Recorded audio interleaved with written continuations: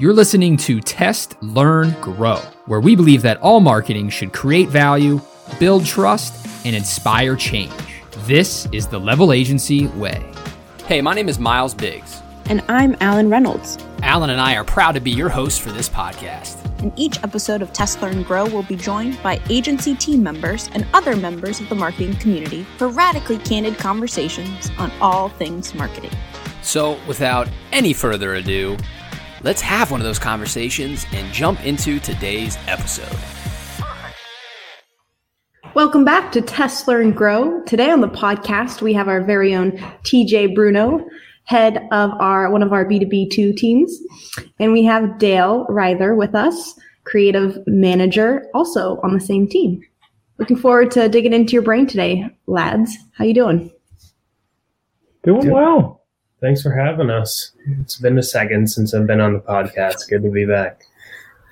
Yeah, one of the last times we had you on, Dale, was when we interviewed one of our clients, Finlistic Solutions, that you work on. And so, oddly enough, that's why we have you back today, is to talk more about Finlistic and some of the work you guys have been doing there. I've been watching our case study pipeline as part of our own marketing efforts, and that name pops up quite a bit. So we wanted to have you all on to talk about some of what you're doing. And really in the spirit of Test, Learn, Grow, what you're testing and what you're learning and how it's helping Finlistics grow. So could you start by just reminding us, I'll ask TJ this, if you could give us just a brief overview of who this client is and the space that they compete in. Yeah, so Finlistics is a client in the business of insight-led selling, right? So giving companies insight into ways they could better pitch potential clients. So how can they save money on costs for a variety of different things within their business? So really equipping sales teams to go into conversations with executives to be, not only have a seat at the table, but have an intelligent conversation with them and how they could save money for their business. And then Dale, question for you would be around, what we're doing. If you give us an overview of the strategy you guys are working on right now that's driving some of these results, what are we doing to help them grow their sales pipeline? Yeah, the growth for Finlistics in terms of marketing results over the past year or so has been awesome to see and exponential, specifically since we made a little bit of a change to our approach. I think it was like last July, huh, TJ? It's been almost a year now. But traditionally, before that, focused very much on bottom of funnel efforts and kind of gathering some of that low hanging fruit, establishing a marketing foundation for them. And once we felt like that was in a really good spot, really started to turn our attention to expanding and educating their audience. And in terms of testing things, that's been our primary focus over the past 6 to 8 months is what are the things that we can deploy from a digital marketing standpoint that help people to understand a little bit more of who Finlistics is and what they do, because while they are kind of in that business intelligence space, they've carved out their own little niche of business insights as a service, which is a little bit different and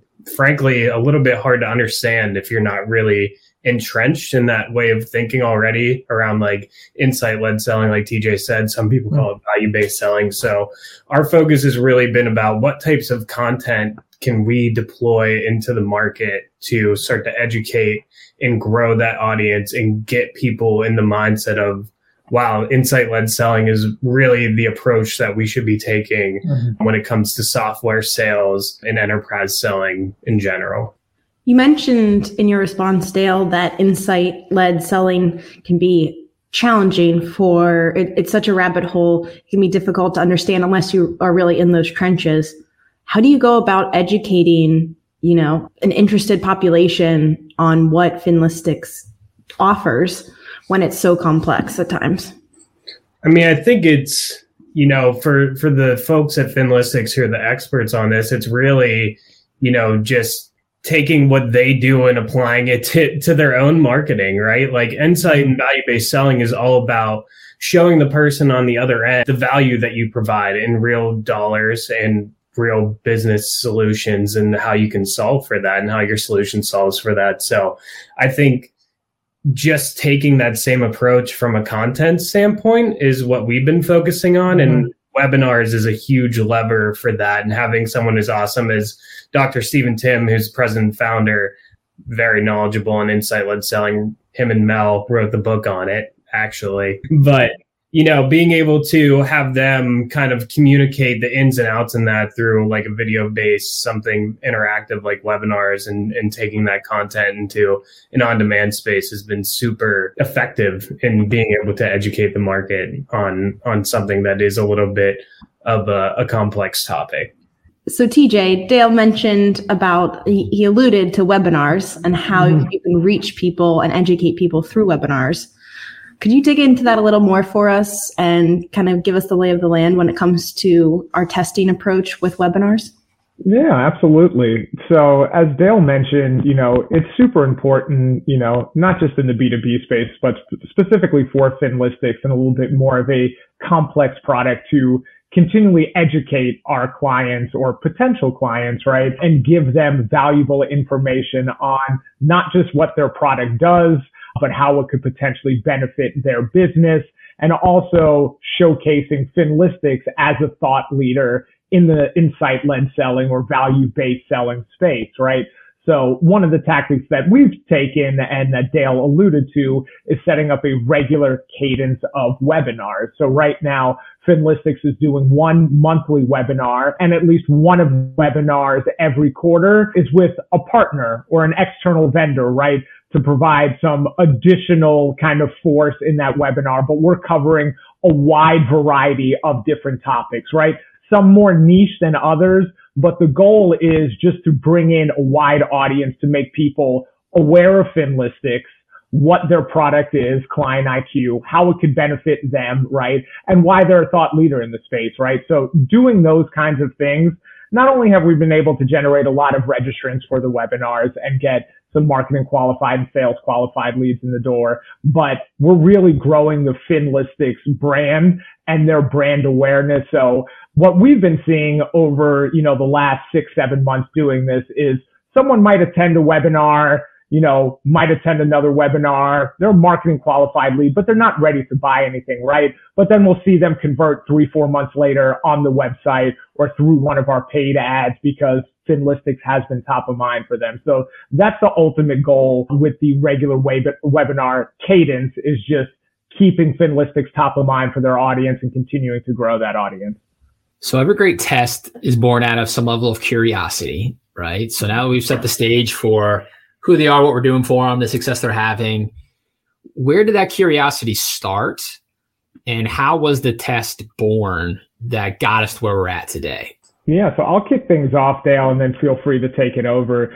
About, it was last summer, about a year ago, as Dale alluded to, we were at a spot in our current campaign strategy where we felt like we plateaued a little bit, right? And we were looking for more things to test into in order to expand our reach, right? So webinars was one of them, doing some more blog and outreach content, right? As Dale alluded to, Stephen Timmy, founder, is expanding his own brand as well, right? Meeting with other people, being on other podcasts, was on our podcast, right? And really testing those different things in order to expand the Finlistics reach. Some things have worked better than others, right? We just talked about webinars and that being a big driver for us. We've expanded our organic social, right? More frequent posting. Some posts get more traction than others and things like that. So really just born out of, how can we expand our reach, given that we were stagnant for a couple of months, and just testing a couple of different tactics along the way. Dale, I'm not sure if there's anything else, in that aspect that you wanted to add. Yeah, I think that overall, the curiosity for the test was the need to expand the audience, and that's kind of what springboarded all of these different things. But as we've deployed them, that has led to a lot of different tests. Like, hey, we have this idea, but how do we start to make it work and optimize that? So I think some of the things that we've learned and tried is stuff around topic, duration. And for both of those things, I think what we found is simplicity is key. As TJ kind of alluded to earlier, kind of a broader topic, something that is easily recognizable by a lot of different people. And then length, we actually started with like an hour-long session and then started to test into shorter and shorter ones, and keeping that simplicity there as well, and scaling that back to like 30, 45 minutes has actually helped to scale volume as well. So there's a lot of different tests just around, kind of the act of carrying out the webinar and how we market it that have kind of culminated from that original idea and need that we had to expand the audience and educate the people that are in our ecosystem. One of the bits and bobs, as I like to say, that stands out to me is when it comes to webinars, most often they're during the day, during the workday. People are already so pressed for time, so many competing objectives, priorities, distractions. Were you surprised by the success of webinars, of using that format, Dale? And, can you detail a little bit more about why a webinar is a good choice in certain situations? I was a little bit surprised at just how quickly we were able to scale volume for Finlistics, but I think it just speaks to like how much of an expert they have positioned themselves as in this space around insight-led selling. But in terms of like webinars as a tactic, I think you bring up a good point around people having time. And what we see is like 40 to 50% of people actually attend it live. So that makes the follow-up piece of this super key around the on-demand portion. Because I know even me personally, like I'll sign up for every webinar because I know I'm getting the recording after. And that gives you more juice for the squeeze out of the effort you're putting into putting on these live sessions as well. Because then you can have that on-demand library of content and start to use that in other places. You can take pieces of it and turn it into blogs and quotes and steal from it. So I think from the standpoint of like people having time, I think that they, in the remote work world and how popular webinars have become, people have come to expect that content to be on demand after, and they don't want to lose the opportunity just because they're not going to join it live. Yeah. And just one other thing to add to that, something that we've learned as we've tested, several webinars along the months here, is the promotion and timing of the webinar is key. Sometimes you want to think like, hey, let's start promoting this webinar, 3 months out, which we've learned is just way too long, right? If I'm getting an ad or seeing a message right now as we're recording this, beginning of May for a webinar July 4th, it's light years away, right? So a lot of our webinar promotions really only start a month out, and we really ramp things up the closer and closer we get. We've seen some interesting things, almost 40, 50% of the total webinar registrants coming in within, 7 days leading up to the webinar, right? Like someone sees something, oh, this is happening, at the end of the week or next week. I'm interested in this. I'm going to sign up for it. And to Dale's point, kind of a coin flip whether or not they actually join the live session, but they signed up for it because they want the content, right? They want the follow up. So making sure that the follow up piece is strong, but that you're not over promoting it too far out and you're stretching that out appropriately. Yeah, the timing piece is interesting. That was something that was really surprising to me. Like even the 24 hours leading up to a webinar, research we've seen and the actual data that we see with Finlistics, like anywhere between like 15 to 25% of registrants are coming in like the last 24 hours. So those last chance pushes, whether that be through social, email, one-to-one reach out, like that's huge. That gives you a nice little bump right at the tail end of your promotion. It reminds me so much of design thinking. I swear I get a kickback every time I bring that up in a podcast episode, but really putting ourselves in the end user's shoes and how would we want to consume that material, and then crafting it really strong messaging and content that does that. I think about my own habits and how often I sign up for a webinar at the very last minute too, and watch it later. So yeah, it's like, this is happening in an hour. I don't want to lose out on it, but I'm not going, but I'm going to register anyway and digest it later.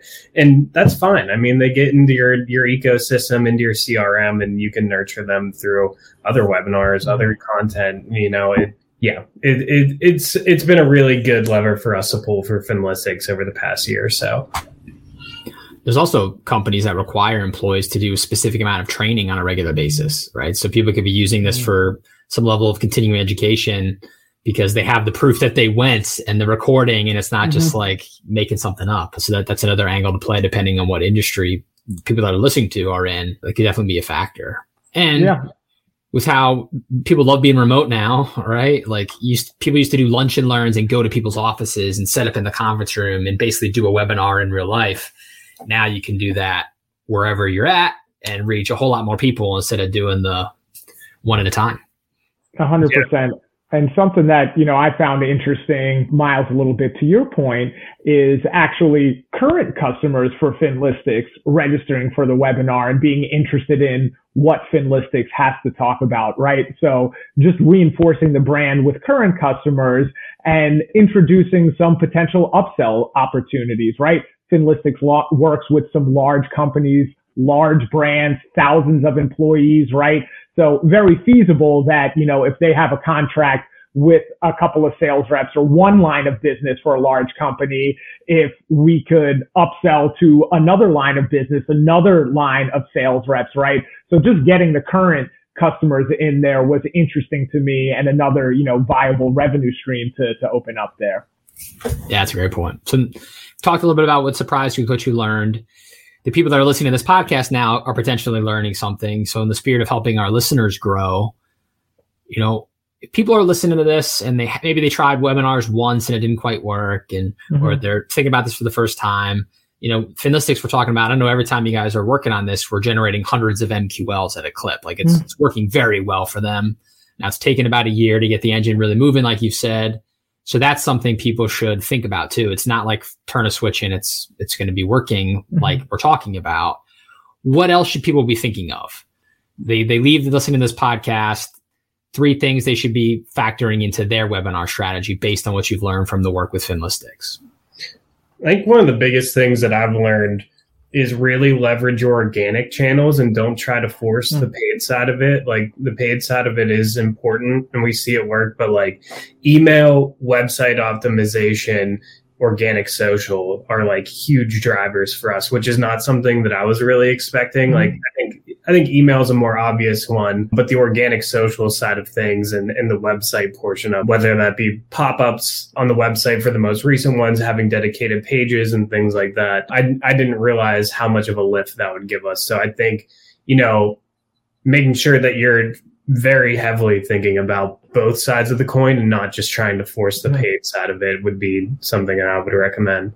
Yeah. And on that, Dale, I just talked about, the current customers that were showing up to webinars. But we've also noticed, as we're sending out emails to people in our database, a lot of them being current customers, they're forwarding those things on to their own network, right? So other colleagues that work at other companies that, hey, Miles, I might get something, send it to you. You might be interested in this. I have other friends that work at other agencies local to Pittsburgh or all over the country, and I forward things along all the time. So kind of to Dale's point, doubling down on those kinds of things and relying on your current network to share out with their colleagues and their friends and really start that word of mouth that way. Yeah. And I think the third one would be like, don't stop at the point where the webinar is over. There's a lot more that you can get out of that content. Like what we have seen work more specifically in LinkedIn is promoting the on-demand sessions and taking that and putting on your website as sort of like repository and library of educational content has been huge, and taking little clips of it, using it for organic social, pulling quotes and stuff like that. TJ, I know in the recent webinar that we did, you talked about that taking one piece of content and turning it into 8 smaller pieces. Like the buck doesn't stop with the webinar being over. There's still a lot of life that you can get out of that content. Yeah, I'd say those are three good things that we've learned over the past year that you can take with you. Yeah, and that last part, Dale, is super important for especially leaner marketing teams, right? I'd imagine a lot of folks that are listening to this aren't part of a 100+ person marketing team, right? There's a lot of things happening every day. There's a lot of pressure to pump out a lot of content, to do a lot of things. So to Dale's point, right? Like, how can we repurpose this webinar content? And let's not get too down like, hey, maybe we wanted 100 people to register for this webinar. We only got 55, 60 people, but let's try and get a little more juice out of this, to Dale's point, right? Can we cut up clips to put on social? Can we turn this webinar into a blog post, right? And start getting some SEO value out of it. So there's a lot of things that, the webinar can turn into, and hopefully, you get some more registrants, but you can get a lot more runway out of one piece of content. Well, thank you so very much, TJ, Dale. As always, it's lovely to hear from you both, and looking forward to more success stories and growth with Finlistics. Me too. Yeah, a lot more to come. Thanks for listening to this episode of Test, Learn, Grow from your friends at Level Agency. For more information about what we do here at Level, be sure to visit us online at www.level.agency. And do not forget to rate and subscribe to this show wherever you listen to your podcasts so that you never miss an episode. Until next time, remember that the best way to do any sort of marketing is to test, learn, and grow.